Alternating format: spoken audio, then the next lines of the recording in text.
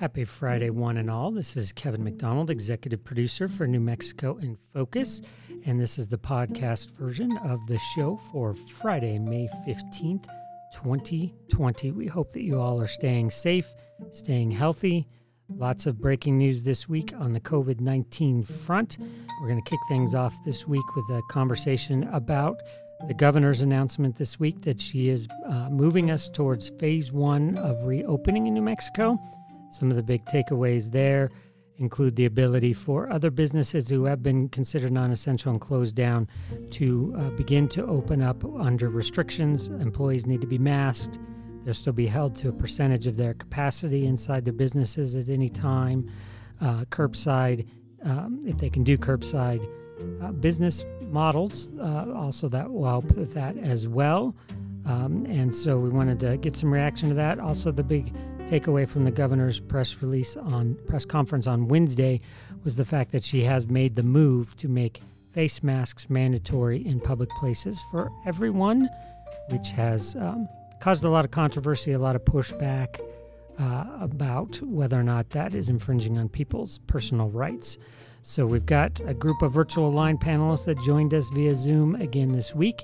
That is Sophie Martin, Tom Garrity, both regulars on the show, and we welcome back Ed Perea, an attorney and a public safety analyst. He's got a lot of great insight on this as well. So let's kick it off with host Gene Grant and the line panelists and their discussion of Governor Lujan Grisham's announcements this week.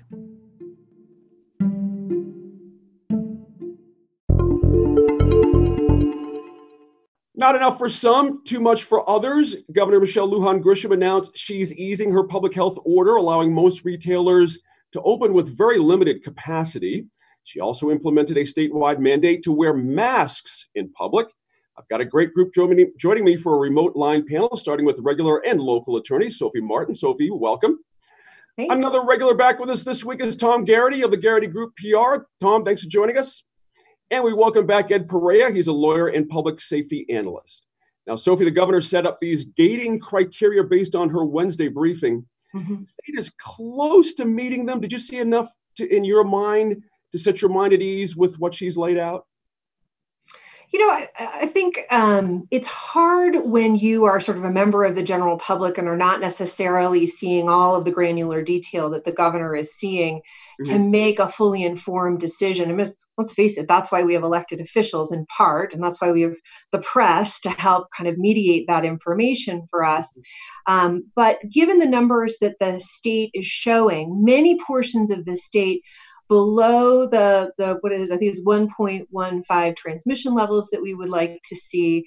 It looks like, based on what we know from public health experts, like this is the time that the state can very slowly start making steps. And these are slow steps. What I thought was pretty significant, though, is the step in the other direction that so many people are talking about right now, which is going from a suggestion that people wear masks in public to a mandate that people wear masks in public. And admittedly, she sort of let the cat out of the bag that there wasn't going to be a whole lot of enforcement around that.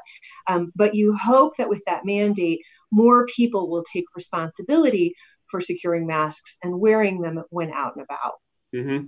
Ed, touch on that if you would. The idea of masks, we're watching what's happening around the country here in New Mexico is, it's been up and down, some problems, some folks are taking to it. What's your sense of how New Mexico is going to respond to that part of the order starting Saturday? Well, we're one of the few states that are mandating this use of masks. Of course, this governor had a fairly, positive success in her initial response to it. So I think we need to take a look at this mask issue and give an opportunity. Now, that being said, we know that there are both sides to this issue. In many ways, it's a philosophical position. Some people will view this as individual rights. They should have a right to do what they choose to do, and whether that's wearing a mask or not.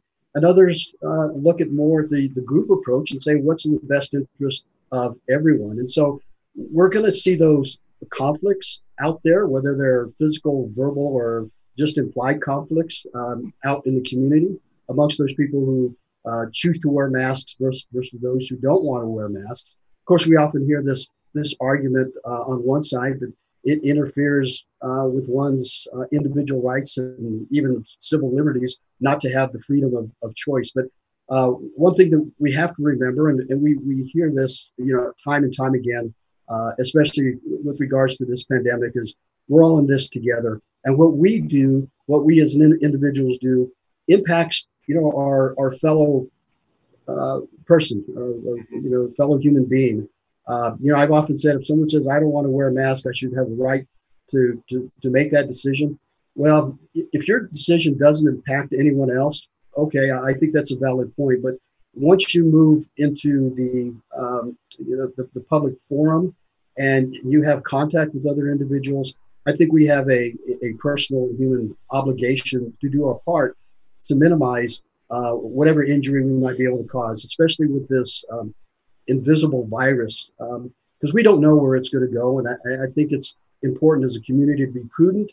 Of course, everything we need to do, we need to strive to be balanced. And I'm just hoping that the governor has mentioned the mandate. I think at least initially, hopefully there's some peer pressure. And to find that norm too, is where is that reasonable place to wear the mask? When's it appropriate? When's it not? And again, I think it's just this learning curve for our community at what point we decide, and we decide individually where that's in the best interest of ourselves and our fellow human beings. That's right. Tom, part and parcel of politicking is the art of persuasion. It's part of being an elected official. You have to have very good persuasive skills. Has the governor, in your vision, made a persuasive argument for masks, and as well as the other criteria? We shouldn't just get hung up on masks. The 25% for the retailers that are opening versus the 20% for big boxes. I'm hearing a lot of confusion out there. How persuasive was she, in your view? Well, I think the governor has done a very good job in leading the state through this crisis. It's a health crisis, and her background has really helped along those lines. Mm-hmm. As far as the briefing that occurred yesterday, you can't necessarily create that much passion within a 2-hour news briefing. Because there's so many different messages to keep track, and they had a lot of information to share. Mm-hmm. Partially reopening the economy is a tactic. Masks are a tactic. And those are all very good tactics. But what I think we're missing right now from the populace is just a confidence, not necessarily confidence in the governor or confidence in the president, confidence that we're heading in the right direction. And I just don't see a whole lot of hope right now. And maybe there isn't. I'd like to think that there is the opportunity for hope and confidence. We know that just from surveys of federal and state government officials that trust is something that lacks, and so I think that, really kind of positioning to say, here's what the hope is for the future of New Mexico's health, and then the hope for New Mexico's economy. I think those two are hand in hand. And lately, all I've really been seeing through the news briefings is, a focus on the health aspect, which is very important. Yeah. Hey, Sophie, our colleague Matt Grubbs asked an interesting question in that, in the governor's bit yesterday, and that was about contact tracing and monitoring cell phone data and personal data to contact trace. What's your sense of that? This is an issue that's sort of lurking underneath, but it's important when it comes to freedoms and such. Sophie Martin, what's your sense of that one, where the governor's coming from? So what's interesting, I think, if I can just sort of pick a part of that out, is that although it's sort of like the public is told that we should be concerned about tracking of our personal data, tracking, through our cell phones and things like that, our devices for this, is that the average American has already long since given away to private companies the ability to track them, to pay attention, to track what they're searching online. We know, for instance, that a lot of really important early data on COVID-19 came out of tracking of people's uploading of their thermometers, like the data from their thermometers. Wow. helped the thermometer company to predict where outbreaks were happening. Mm-hmm. And so most of us have given up some portion of that sort of privacy already. And national polling suggests that this is actually not that controversial a topic for the American public. Certainly, there are people who are going to be more concerned about it, either on a philosophical or a personal level. But and I'm not necessarily cheerleading for like, go give the government all your data. But I think in some ways the horse is out of the barn on that one. And it's a surprisingly, I think, popular idea, that tracing through cell phones. It's a nice passive thing. We sort of like that now. We've gotten used to it with Google Maps and ad delivery and things like that. You know, it's interesting. We've all signed up for that unknowingly. Well, not we all, but signed up with these third-party apps we have on our phone. That's how they're tracing us. I mean, we've already opted in, whether we know it or not. Don't you love how paranoid that sounds? And yet it is absolutely true. So much truth. Yeah. So much truth. I want to take a minute to remind you that there are many ways you can get up to date on all things New Mexico in Focus in this unusual environment we're in. We're doing a lot of interviews at times we wouldn't normally be and trying to get those up online as fast as possible. This week it was one of the segments you'll hear a little bit later on how folks are celebrating Ramadan during a COVID-19 outbreak. And that's especially important to keep track of online because we weren't able to include the full interview in the show this week for time, so you can get the full interview on our website, newmexicoinfocus.org. Just click under segments. You can also go to Facebook, to YouTube, to Instagram, to Twitter. There will be ways to watch in all those different ways. I also want to remind you about the Your NM Gov podcast that we're doing in partnership with KUNM Radio and the Santa Fe Reporter. And that is now 3 days a week, Wednesday, Thursday, Friday nights. Lots of great topics on that. This week, a lot of talk about antibody testing and what that means and when we might see that here in New Mexico. Also, again, as we look at different professions and how they're affected by the COVID-19 outbreak, the show tonight, Friday night, the 15th, is all about janitorial services, who, again, a super important role they play to keep everything clean and safe, but also putting themselves in some harm's way to do that. So if you haven't already, we encourage you to subscribe to that podcast on Spotify, iTunes, any of the places you get this podcast. Go and get that. You can also find that on our website as well, and spread the word. Moving on in the show this week, we're continuing to check in with local journalists around the state. And an interesting community is the Grants community. They haven't had a huge outbreak of cases yet to date, but they are really near Gallup, which obviously has faced the brunt of COVID-19 so far in the state, along with Farmington and in San Juan County. And we wanted to check in with Diego Lopez. He's a reporter at the Cibola Citizen to talk about COVID-19 in that community, which has also been really interesting because of the mayor and his defiance of the governor's stay-at-home orders and how that's played out locally in the community and on the businesses there. So here is correspondent Laura Paskus and Diego Lopez of the Cibola Citizen. Hey, I want to move on to Laura Paskus now, who continues her series of interviews with journalists around the state. This week, she's focused on the town of Grants, a case study in divided opinions on the public health order, certainly. She spoke with Diego Lopez, a reporter with the Cibola Citizen. Diego, thank you. So last week, we talked about the lockdown in Gallup, which the mayor had requested to try and slow the coronavirus. Just 60 miles away, Grants is experiencing something quite different. Is there support for the mayor's reopening of businesses in Grants? Oh, most certainly. And most of the support comes from the business owners. You're always going to have pushback. So you've got your crowd that supports the mayor, and there's the crowd that absolutely does not. But there is definitely some support for the mayor here. But ever since the Supreme Court weighed in and told the mayor that, hey, the city needs to shut down, there haven't been a whole lot of supporters out in the streets like there were the very first day that he reopened. And so did businesses reopen, and are people out and about around town? Oh, most definitely. There were quite a few businesses actually that opened up that day. I'm sure you know the golf course received a citation. And another local business called Papa's Pawn and Gun, they received a $60,000 citation because they never shut down in the first place. But there were a multitude of stores that opened up, and indeed there are still some open today, which to my knowledge have not received a citation or have been visited by the New Mexico State Police. So right now, Cibola County is coming up on about 100 cases, including 15, I believe, in Grants itself. Are you expecting cases to increase, and is there adequate care and testing for the people who need it in the city?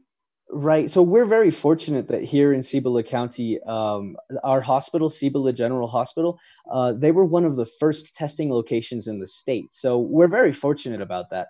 Otherwise, we do have testing is very widely available to the people here. We have a lot of prisons in the city of Grants, 3 of them actually, 2 in the city and 1 in the village of Milan, which is right next to the city of Grants. So we're very fortunate. We have a lot of testing that goes on here. Every single one of the employees was tested at the prisons. So there is an active effort to try to keep people safe and healthy here, both on the state and local levels. So, we're hoping that we don't see a massive rise. Unfortunately, we don't have any doctors or medical professionals who work with our paper, so we couldn't say for sure. But we don't want to see a rise, most certainly. And under kind of normal circumstances, where do people in Grants do their shopping? Do they have to come into Albuquerque normally, or kind of what's happening in Grants right now?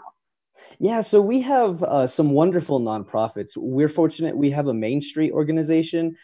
We have our Chamber of Commerce and just a multitude of wonderful nonprofits who help to bolster up the idea of shop local. And lately that's really taken root with the people here. People love to shop local.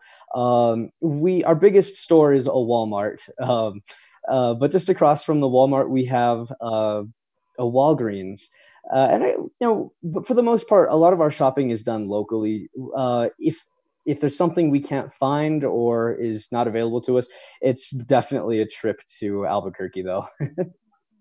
So every community in New Mexico is unique. Are there particular challenges that you see Grants having to deal with in terms of addressing the virus or the public health order that's maybe different from other places in our viewing area? Yeah, so I mean, of course, we already spoke about the mayor a little bit. That was immediately an issue that definitely arose. People not sure whether or not they should follow the governor's stay-at-home order and stay home, or if they should go with the mayor and go out and return to life as normal. They couldn't quite decide, and at this point, it's still a mixed crowd. We do have people who travel to Albuquerque regularly still. So, I mean, life changed drastically for many of our citizens, but for several others, unfortunately, Grants has it's a low economy area. So most of the people who live in this community are essential workers. So whether they want to or not, they have to be out and about and doing their job in the public eye. Right. Well, Diego, thank you so much for continuing to do your job. And I hope that you and your family all stay safe. And thank you. Thank you very much, Laura. And I wish the same to you. Thank you very much for having me. We spent a lot of time on the show in recent weeks looking at how the COVID-19 outbreak is affecting disproportionately the Navajo Nation, both here and in Arizona. But there are good stories that are coming out on this all the time as well. We want to share one of those this week. We have an interview with a gentleman who has recovered fully after being diagnosed with COVID-19. He is on the road to recovery, doing well. We're going to hear from him. We're also going to hear from a reporter covering the outbreak in the Navajo Nation and look at the response there and the challenges that they continue to face. Here now is correspondent Antonia Gonzalez. Louis, Joe, and Sunny Klautschis-Jilligy, thank you so much for joining us this week on New Mexico in Focus. Thank you for having me. Louis, you live on the Arizona side of the reservation, where an area that's been hit hard by COVID-19. You tested positive in April. Take us back to your first experience being tested positive. The first experience was 3 days prior of being tested. I was feeling symptoms of the sore throat and the tiredness. I was actually kind of thinking I'm sleeping more than usual and sleeping during the day, which is not me. And it just started going to the body aches and the headaches. And that's when I decided to go in, when we were taking our walk and I almost faded and fell. So my wife decided to take me into the ER. So it was quite an experience. I tried being in denial about it, saying that it's going to be okay. It's not what you think it is, but it actually was. And you had a painful physical experience. You've been out of work and you've also tested again to be able to go back to work. Is that right? How were people around you reacting to you having been tested positive? Pretty much can't go anywhere. I was the only person at the time to make supply runs. And of course, with Bash is the only store here, and I work over there too. I was denied access in there, but which I understand, it's for the safety of everybody that works there and for the customers there. So they denied me access. But you get treated differently, especially when everybody knows you. But other than that, I mean, everybody comes around and they've been also supportive with us and the kids. But the second round of testings that I did was the first one came back negative, which I was very excited. And a week later, the second one came back positive, which kind of shook my world again. But I'm hoping for the best for this next coming round of testings. And how are you feeling today? I'm feeling great. No symptoms whatsoever, but when we last talked, I was kind of fearing about the sore throat and the headache, but that was only that one evening. But other than that, I'm feeling great.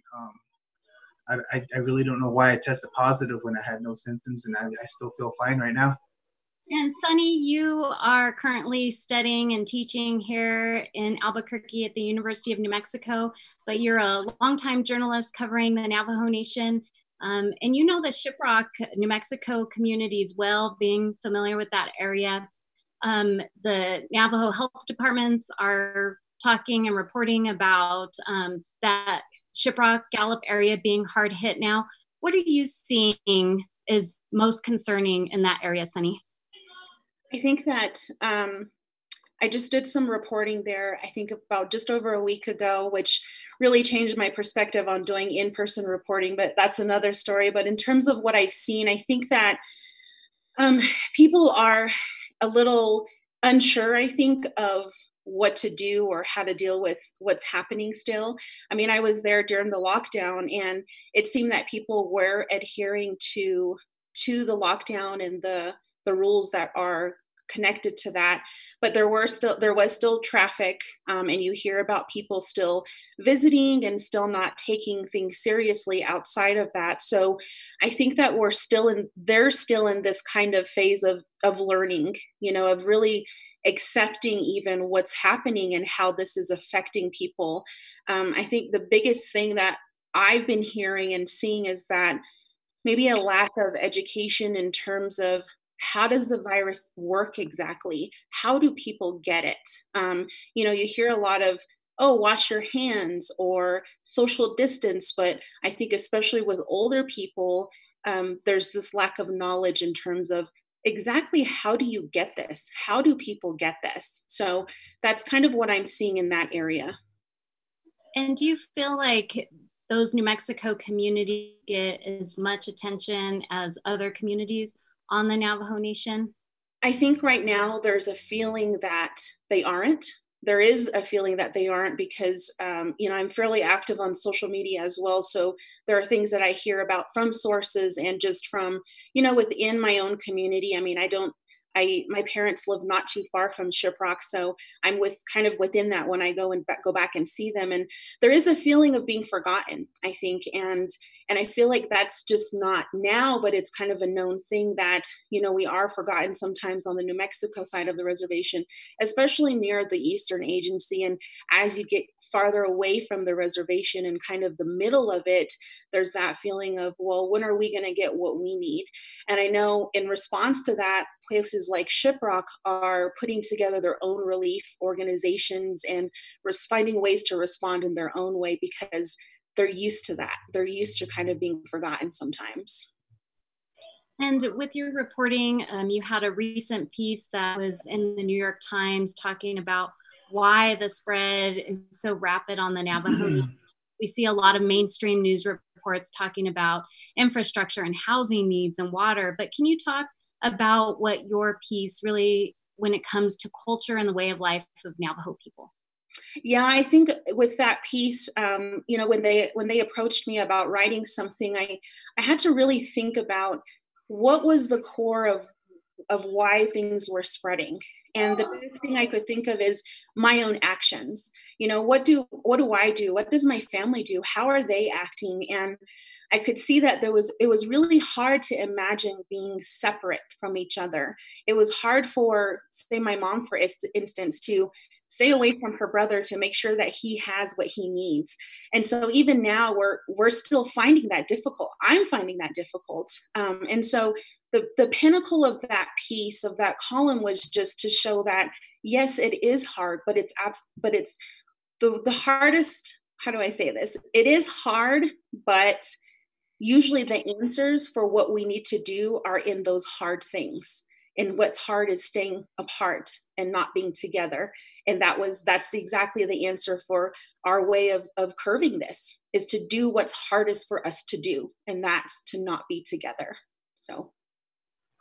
And Louis, for you, what's your next step? I'm hoping for a negative on this test because I am going to be donating my blood, and hopefully it will help out. And my inspiration for that was my little cousin brother was admitted to the ICU in Phoenix, and he had the virus, but he's recovering right now and he's doing great. But he was my inspiration for this. But that's my plan for that, and return back to work, and hopefully we'll adjust to this new normal. And what's your message, Louis, for people, the Navajo people, as you're a person who has been through this personally and it impacted you personally? What is your message to the Navajo Nation? Listen. Don't be stubborn. Listen to the first responders. Listen to our Navajo Nation president. And please stay home and follow the curfew. And like Sunny said, the hardest thing is staying away from family, and that is really hard. Try to resist that and just listen to your first responders and thank your first responders, the nurses, the doctors, the officers, and the grocery stores, the retail members. Please thank them. And that's all I have to say, is just listen to them. And Sunny, what is next in your report? There are a lot of stories to cover on the Navajo Nation. What's your next story? Well, I have a project I'm working on right now. It's actually a year-long project that has to do with the pandemic on the reservation with Searchlight New Mexico, an investigative journalism team out of Santa Fe. And I still contribute to the Navajo Times when I have the chance, but I'm trying to finish the semester out. I have grades to do for my students, and, trying to finish that part of my life so I can dive back into reporting full time and help essentially where I'm needed. That's just kind of how I look at it. I'm always going to be a lifelong storyteller. And I think that there's little that we can do from afar because we have to stay away. But I feel like this is the most that I can do, is continue to tell people's stories, and whatever angle that might be, and whoever's story that might be, and wherever it might be, near or off the reservation, for to be able to share what are the experiences that are happening, and hopefully use those as messages to continue to help fight this virus in our nation. Well, Sunny and Louis, I want to thank you for joining us this week virtually on New Mexico in Focus here on New Mexico PBS. Thank you. Yeah. Thank you.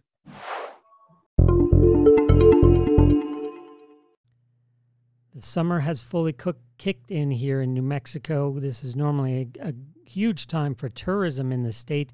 Those dollars coming in to help our state coffer as people come and enjoy all the great outdoor spaces and activities and festivals and everything else that New Mexico is so famous for. And of course, COVID-19 is affecting all that. One of the big announcements this week was the Santa Fe Opera announcing their decision to cancel the season this summer. Another huge blow.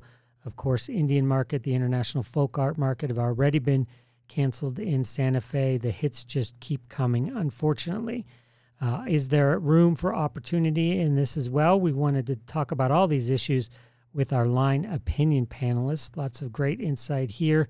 And for now, let's turn it back to Jean Grant and our line panelists for that discussion. This week, the Santa Fe Opera joined the list of summer festivals, fairs, and events that have called off their 2020 editions.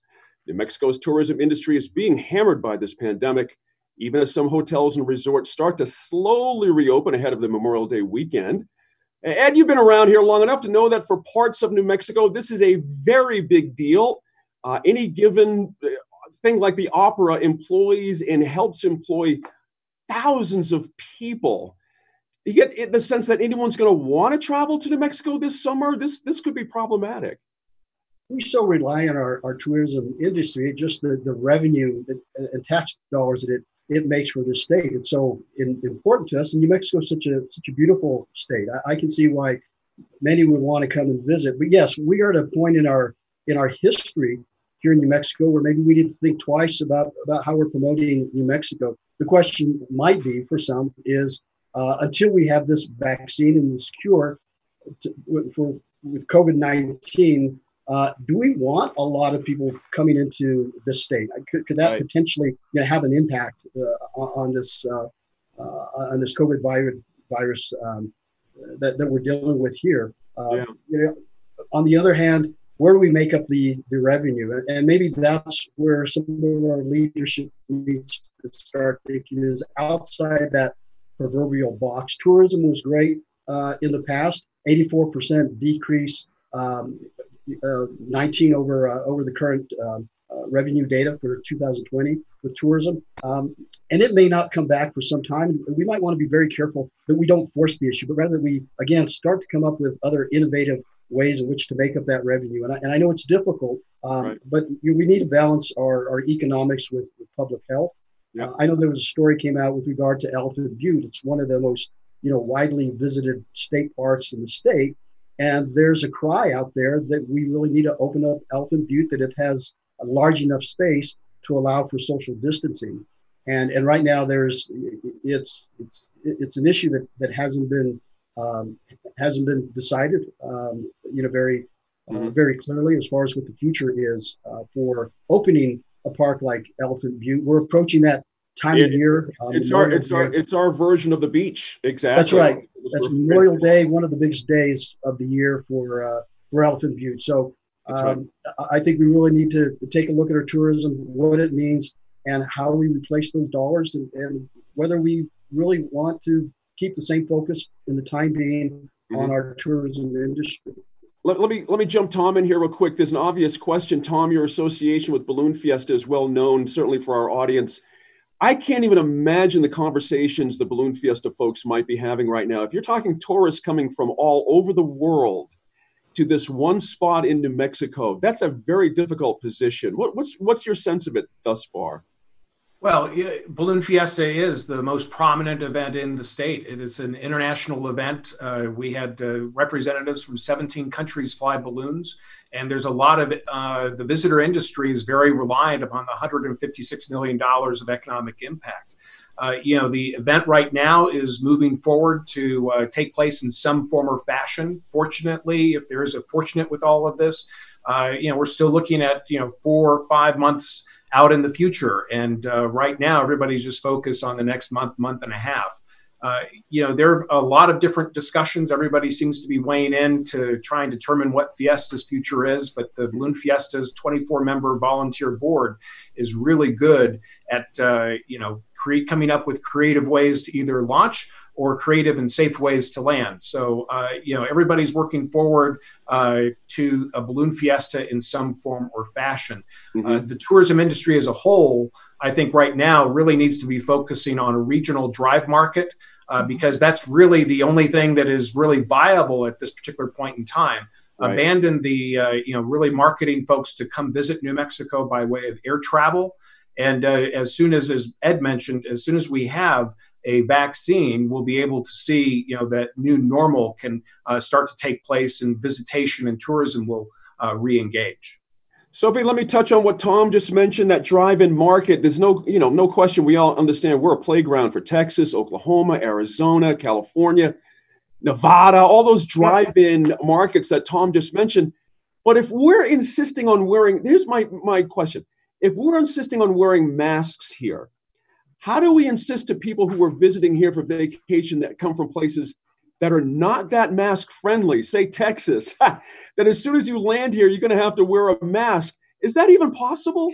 Listen, right now, it's more than that, because right now we have a 14-day quarantine for people who fly in from other states. And so that's a really significant barrier, at least for flights. And the governor has said that they're going to continue, and they're going to expand testing on routes heading in for drivers as well. So that 14-day quarantine is a big thing. I'm sort of picking up on something that Tom was talking about, though, is that there is a sort of field of dreams thing that is, well, let me say this first. I'll say field of dreams, and I'll go back to Tom. There's this field of dreams thing that's happening, I think, across the country, which is essentially, if we open it, they will come. And we know from nationwide polling, there's a weekly poll that's happening through the Harris poll, that folks are really looking to, when the pandemic ends, what will I be willing to do? Will I be willing to go to restaurants, and how long will it take before I'm willing to do that, stay in a hotel room, get on an airplane, et cetera? And right now, people are very, very cautious. People are saying, like, I'm going to hold off. I'm going to wait even after sort of whatever the pandemic end is. But the other thing that I think is worth noting is that many people in the tourism industry are comparing this time period to the period right after September 11th, 2001, right, when tourism, of course, took a huge hit. This is a much more extended period of time that we're dealing with. But what we did discover, what tourism did discover during that period, was that people were willing to drive. And so that that willingness to drive, to stay in campgrounds, to use your camper, things like that. New Mexico has so many great outdoor opportunities, so many beautiful landscapes, et cetera. My expectation is that that's what's sort of going to kick things off for the state, is that experience of being in the great wide open, that New Mexico, we offer so many beautiful places to do that. It's a dilemma. We see the lodger's tax dropping like a stone. We see the revenues for the Sunport just announced yesterday that it's a huge difficulty that way too. It's a hard situation. I have to wrap this up there, guys. Thanks again to you three. Really appreciate it. Great show today, and for connecting and weighing in during these weird, wild times. And be safe till I see you next week. Hospitals continue to be ground zero for COVID-19 response in New Mexico as we all look to stay ahead of the curve and make sure that they don't get overrun with COVID-19 cases, that they can stay afloat when they're not able to do non-essential services. The challenges are deep and long for the hospital industry here in New Mexico. We've been fortunate enough to talk to some hospital administrators in the southern part of the state in the past, and this week we're turning to the northwest corner of the state, where we know the situation is a lot more dire than in some other parts of the state. So senior producer Matt Grubbs was able to catch up with the chief nursing official for the hospital in Grants, New Mexico, again, right on the border of Gallup, as well as the chief administrator of the San Juan Regional Medical Center in Farmington, which really is the epicenter of the outbreak in the state so far.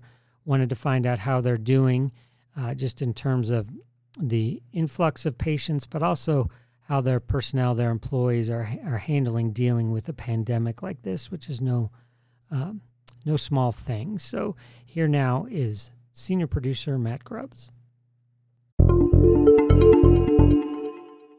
Maria, I'd like to start with you. What are you and your staff seeing in your hospital right now? Actually, we are faring a lot better than many facilities. We do have PUIs in our facility right now, no COVID positive patients at this time. We have had some, but none at this time. We are screening lots daily. We have associated with our hospital critical access clinic, which we have a clean and a dirty. And so we're sending all those patients there and screening through there. Okay. What is it like caring for people who have active COVID infections? They're sick people.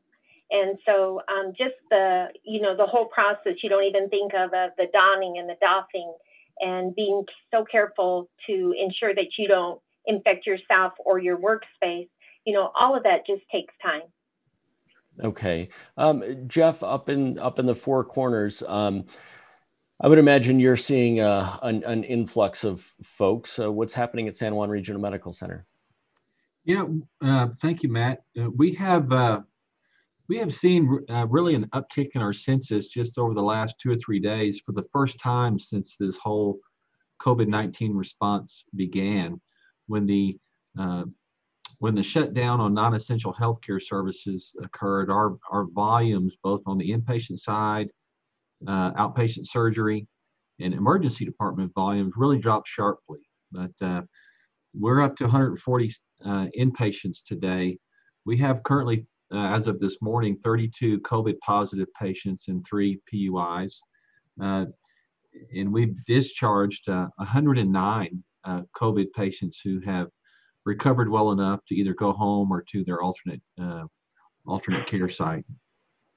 What kind of stress does this put on the rest of the hospital operating? I know recently the governor allowed some procedures to continue or to resume, I should say, that aren't COVID related or aren't emergent. Just explain to me what your staffing situation looks like and your resources right now. Well, the impact on the hospital is widespread. Our PPE is in very adequate shape, if not exceptional shape. We have an excellent emergency and disaster preparedness program, so we've maintained adequate supply there. The stress on the staff is very real. As Maria mentioned, that these patients are very sick, and to see patients come in and decompensate and pass away as quickly as some of these have is hard on professional caregivers whose calling is to heal and provide comfort to those who are sick. And to not be able to do that, and then often to see those patients have the type of isolation they do from their family members while they're recovering or even at the end of life is very, very difficult on everyone who's involved in that. So we've done a lot to try to support our teams through just social work availability, chaplain availability. We're standing up some additional emotional support services this week. And then the stress on the balance of the hospital is real as well, particularly from a financial component. We estimate that we're taking about a 40% per month reduction in our net revenue to date. So, that creates a lot of stress, as well as most hospitals typically operate on a very thin margin, and that loss of revenue is truly creating another sort of pain. Maria, I'd like to ask you if your staffing levels have changed at all, if you've had staff have to stay out sick or stay out to care for people, family members who have COVID in their home. We've only had one staff member that had to stay out, and actually she was a non-essential staff, and she got it from outside of our facility. So we've been fortunate that way. And the reason I say that is because we don't have much of a bench. I mean, we have no bench. We don't have much of a PRN pool, et cetera. So, the focus really is on keeping our staff healthy, keeping them protected, and, changing them out when we need to so that we can keep that flow. That's always a big concern. Sure. Your staff are people like the rest of us, and I'm sure they hear stories from colleagues. They watch the news to some extent. How are they doing with sort of what Jeff was talking about, the psychological aspect of this? You know, I think they have really risen to the occasion. You know, we haven't had near the devastation that Farmington and Gallup McKinley has seen, knock on wood. You know, we're right down the road. We're always fearing that shoe to drop. Ours has been less than theirs. But the one patient that did expire in our facility was very devastating for all the reasons that Mr. Burgess said, is that, you know, the isolation, you know, having to watch them, and it's not a pretty death by any means. And so, you know, that's a real thing. And like he said, we've got to be supportive and here for them, and have resources for them also. Sure. We've heard that with some patients, at least, it can go downhill quickly, especially with some of the younger patients who present in the emergency room, that the disease can progress rapidly. Have you seen that? Yes, we have. Definitely, that is true. And that's what's so scary about it. You think one minute you're okay and you're getting better, and the next you're not. So that is and it's interesting in our county, and I'm not sure about in Farmington, but the age range, you know, in a lot across New Mexico, across the nation, is higher for these people that don't fare well. But in our county, it's been the younger ones, the younger age range, like 40-ish. Okay. 40 Jeff, to I know that you up in San Juan County have seen a number of cases, obviously, from managed care facilities or congregant settings, I think the health department calls them. What has that impact been to you and to your staff? And also, are you seeing what Maria is talking about, that there is an impact on some younger people too? Well, as far as the congregate living settings, skilled nursing facilities and nursing homes, one of our physician leaders has been in contact with the medical directors at those facilities on a regular basis. And there are several that have a high number of their residents who are in fact COVID positive. And that's another difficult situation for the facility, for the individuals themselves, and of course their family members, as decisions are having to be made as to whether or not the residents would wish to come to the hospital or not, should their disease progress, or should they just pass away in place at their congregate living setting. And as you might expect, there are those that wish to stay in place, and those that wish to come to the hospital for care. The older patients, particularly any with a underlying comorbidity, as we've heard time and time again throughout any of the press and media outlets, you know, tend to do very poorly with this disease and have poor outcomes. So that's a tough course of care for those patients. We have seen a number of younger patients, as well, as Maria mentioned, but our experience is more representative of what you see reported nationally, where the percentage of those that are hospitalized is certainly in the older age demographics for us, but we certainly have seen our share of younger patients, even 40 and younger as well. And again, you've had a doctor in touch with some of these care facilities to sort of figure out what the best option is. Is that something new? Well, I would say not really, but what's new is the frequency of the contact and the content of the contact. In the context of this COVID response, there's just increased communication with the medical directors at the various facilities. And we have one of our hospitalists who serves as a key liaison between us and the medical directors at those facilities. Okay. Jeff, recently the governor announced that I believe through the federal government, the state is going to be providing higher Medicaid reimbursement rates. You talked earlier about the low margins oftentimes for for hospital facilities. Will that help? And how soon will that get there? Do you know? Well, we're very grateful for our state's leaders for advocating on our behalf via the waiver application that was approved by the federal level at CMS. It's estimated that there's a $200 to $250 million monthly shortfall statewide on the part of the hospital. So this shot in the arm, although it's temporary through the length of the national emergency declaration, estimates to be about $66 million. It will certainly help. We haven't had a chance to model how much of that would be available to us. It's going to be on a per case basis, per patient basis. And the timing of that is still not certain at the moment. I believe the state is going to work to try to get that expedited as quickly as possible, though. Okay. The Doctors Without Borders recently arrived on the Navajo Nation to assist them. Are you getting, Jeff, spillover, so to speak, from the Navajo Nation, whether it's IHS or from some of these facilities that Doctors Without Borders is setting up?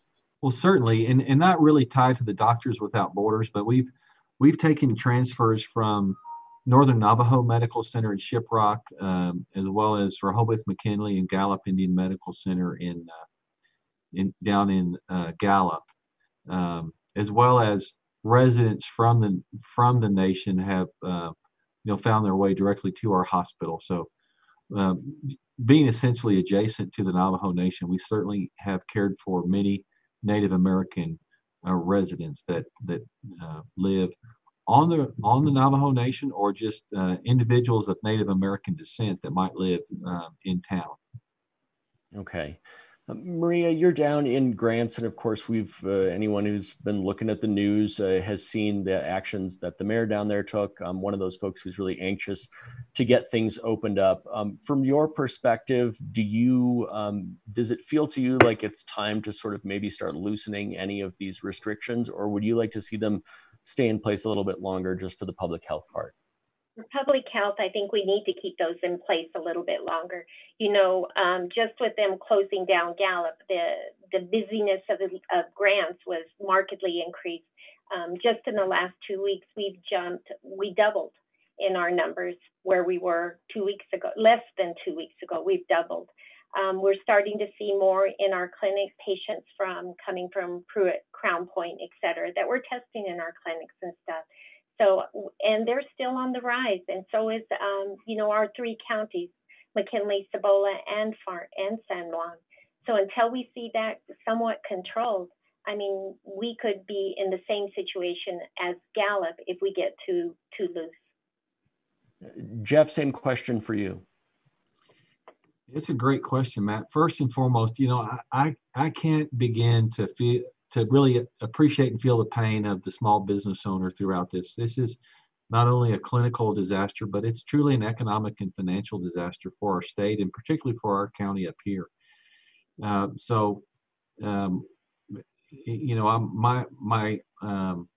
prayers go out to those folks who've been so economically damaged by this. The rest of the story, though, is, as Maria points out, is the clinical reality that we're dealing with and how easily this virus is transmitted.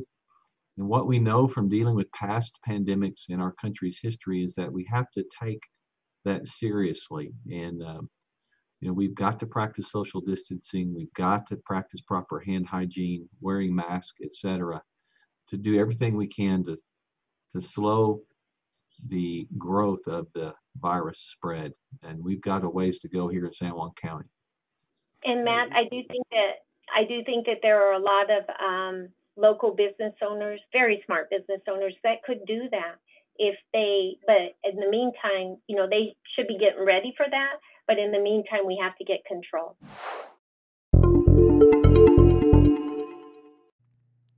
Mentioned it earlier in this podcast, but this is the time of Ramadan for those who follow the Islamic religion. And just as we did during the Easter and Passover week, we wanted to check in with some practicing Muslims and learn more about how they are still trying to honor the traditions of Ramadan and exercise their faith, but under unusual circumstances. Of course, community and gathering together is a big part of Ramadan, and that is really hindered by COVID-19. But as we found out with Easter and Passover, folks are finding lots of innovative ways to still exercise their faith in this unusual time. And as I mentioned, this is just a portion of the interview that you're going to hear now. You can head to our website or social media, Facebook, Twitter, Instagram, YouTube, for the full interview here on celebrating Ramadan in a time of COVID-19. Here now is correspondent Megan Kamerick with that discussion.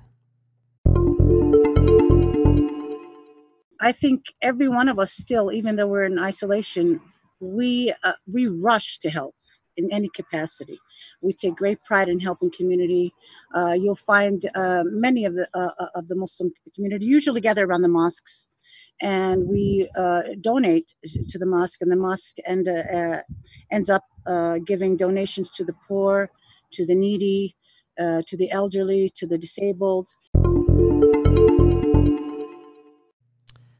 All right, that's it for this week's edition of New Mexico in Focus. We really want to take a moment to shout out to our entire team, and that includes our correspondents who are all freelancers here at the station. They're bringing us just some amazing people and amazing stories of the impacts of COVID-19. We're so appreciative for their efforts and the variety and the diversity of stories that we're telling right now under unusual circumstances. We hope you're enjoying it as well. We encourage you to send us ideas for other topics or issues that you'd like to see us tackle on the show. You can do that by sending us an email at newmexicoinfocus@nmpbs.org, or hop on into any of those social media platforms and leave us a note there as well. We appreciate you listening. We appreciate your effort to stay informed on this important topic, and we appreciate all the opinions and thoughts on everything that we're all experiencing together. We hope that you have a terrific weekend, that you stay safe, that you stay healthy, wear those face masks, wash your hands, do all those important things to curb the spread of COVID-19, and we'll talk to you again next week.